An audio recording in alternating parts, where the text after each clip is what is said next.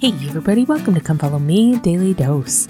I'm Lindsay Hansen and today is April 1st. Happy General Conference Day everyone and happy April. I'm so excited for General Conference and so excited to hear the words of the prophets and the apostles today.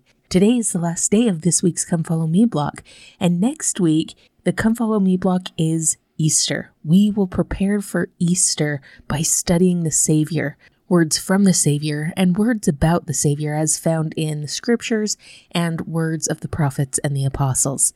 I'm excited that we have the opportunity to use conference today and tomorrow to study the Savior next week as we prepare to celebrate his resurrection, to celebrate the culmination of his atonement and the profound influence and blessing that it is in our lives. So that's what we'll study next week. But for now, let's finish up this week's Come Follow Me block. We're actually going to go back a chapter in John. We skipped to John chapter 6 because it fit chronologically with Matthew chapter 14. But for now, we're going to go back into John 5 to check out a story that I absolutely love. It's at the very beginning of John chapter 5. So let's just start in verse 1 and go from there. It says, "After this, there was a feast of the Jews, and Jesus went up to Jerusalem." Now, we don't exactly know what feast this fits with the timetable. Some people believe that it was the Passover. I've heard other biblical scholars say that this was the Feast of Purim. We don't exactly know what feast, but I don't think that's super important to the story. But I like that John is trying to give us a timetable here, that this is happening around some sort of feast, and that would make sense why Jesus is in Jerusalem. He's come back to worship at this feast. Now, in verse 2 it says, "Now there is at Jerusalem, by the sheep market, a pool, which is called in the Hebrew tongue Bethesda, having 5 porches." Now, it's interesting because I remember when I very first really started studying my scriptures in depth, I thought, well, Bethesda having 5 porches, Bethesda must have something to do with porches. There must be a reason why it says having 5 porches right after it says that it was called Bethesda. That's not true. It made sense to me in my mind. I think it still makes sense that that would be the case, but it's not. Bethesda is actually a really fascinating name when we think about what occurs there at this pool. Bethesda in the Hebrew tongue means house of Heseda. Do you remember last year when we were studying in the Old Testament and talking a lot about Hebrew and Hebrew words and Hebrew roots? Do you remember last year talking about the word loving kindness? How most of the time in the Old Testament, when we see the word loving kindness, the actual Hebrew word there is the word hesed. The word hesed doesn't necessarily have an English equivalent, which makes it really difficult to translate. Oftentimes the word hesed translates as grace or mercy, love, faithfulness, loyalty. Oftentimes it's seen more as like a covenant love, a bound type of love. One theologian says that hesed is a type of generosity that's completely undeserved. So this idea of hesed is this like covenant heavenly love, this undeserved love or mercy. It's the kind of love that keeps Christ reaching out for us, that keeps the Lord consistently seeking after us when we don't deserve it or when we're not worthy of it. And so here, this pool, Bethesda, is the house of hesed. It's the house of this undeserved mercy, of this covenant love, of this consistent reaching out of divine love. What an appropriate name for the miracle that is going to happen there. In verse 3 it says, "In these lay a great multitude of impotent folk, of blind, halt, withered, waiting for the movement of the water.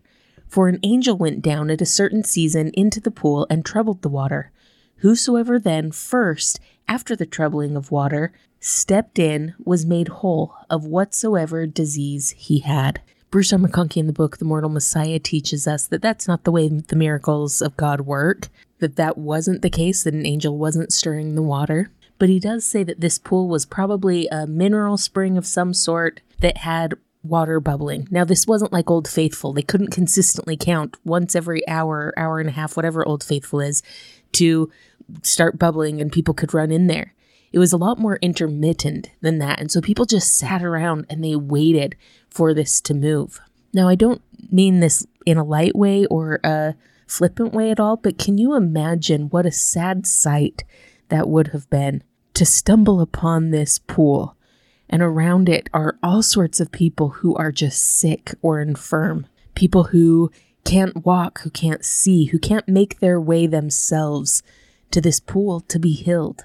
Everyone just with almost a lost hope of ever being made whole, standing there at the pool as if it were their last hope to be whole or to feel good again. What a difficult thing to imagine. Continuing on, it says, "And a certain man was there, which had an infirmity 38 years. 38 years of being sick. 38 years of wondering if he would ever feel good again. 38 years of just hoping beyond hope that there was something that could help him. And when Jesus saw him lie and knew that he had been now a long time in that case, he said unto him, Wilt thou be made whole?" Speaking of this question that the Savior asks, Elder Talmage wrote, "The question was so simple as to almost appear superfluous. Of course the man wanted to be made well, and on the small chance of being able to reach the water at the right moment, was patiently yet eagerly awaiting.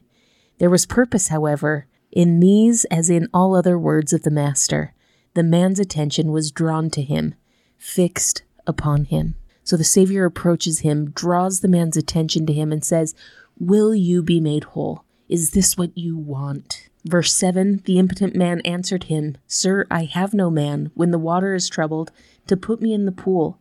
But while I am coming, another steppeth down before me." Imagine the desperation of this man. He's sick, he's infirm, he obviously can't move like everyone else, yet every time he sees it bubble, he with all his heart tries to get to the pool, and yet people run and push and shove in front of him, and how desperate that must feel every single time it happens. Now, my friends, the Savior asked him, "Would you be made whole?" And in different ways, the Savior asks us the same question every single day of our lives. In some way, he asks us, "Will you allow me to make you whole?" Oftentimes, because of our pride, our stubbornness, our vanity, our rebellion sometimes, we don't hear him. We don't hear that offer.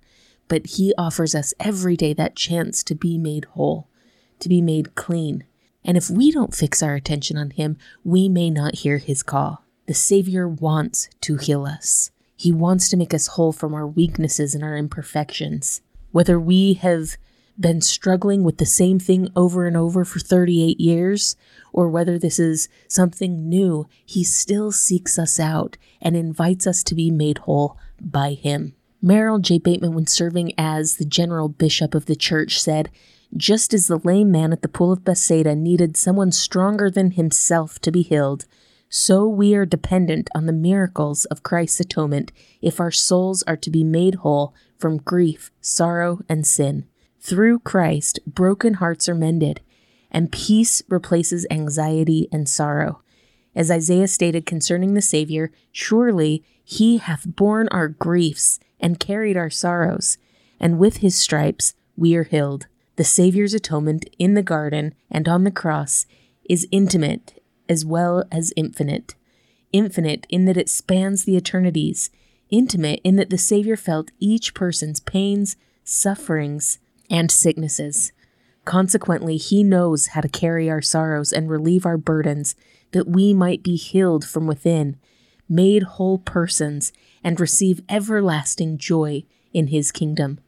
May our faith in the Father and the Son help us to become whole. My friends, as we fix our focus on the Savior, just like we've talked about this week with Peter and the apostles, finding joy, finding peace through their testimonies of him, as we fix our faith and our testimonies on him, we will come unto him naturally, and through him we can be made whole. Thank you so much for listening today. If you're enjoying this podcast, make sure to follow us on social media, subscribe, like, comment, or share. This has been Come Follow Me, a Daily Dose, and I'm Lindsay Hansen.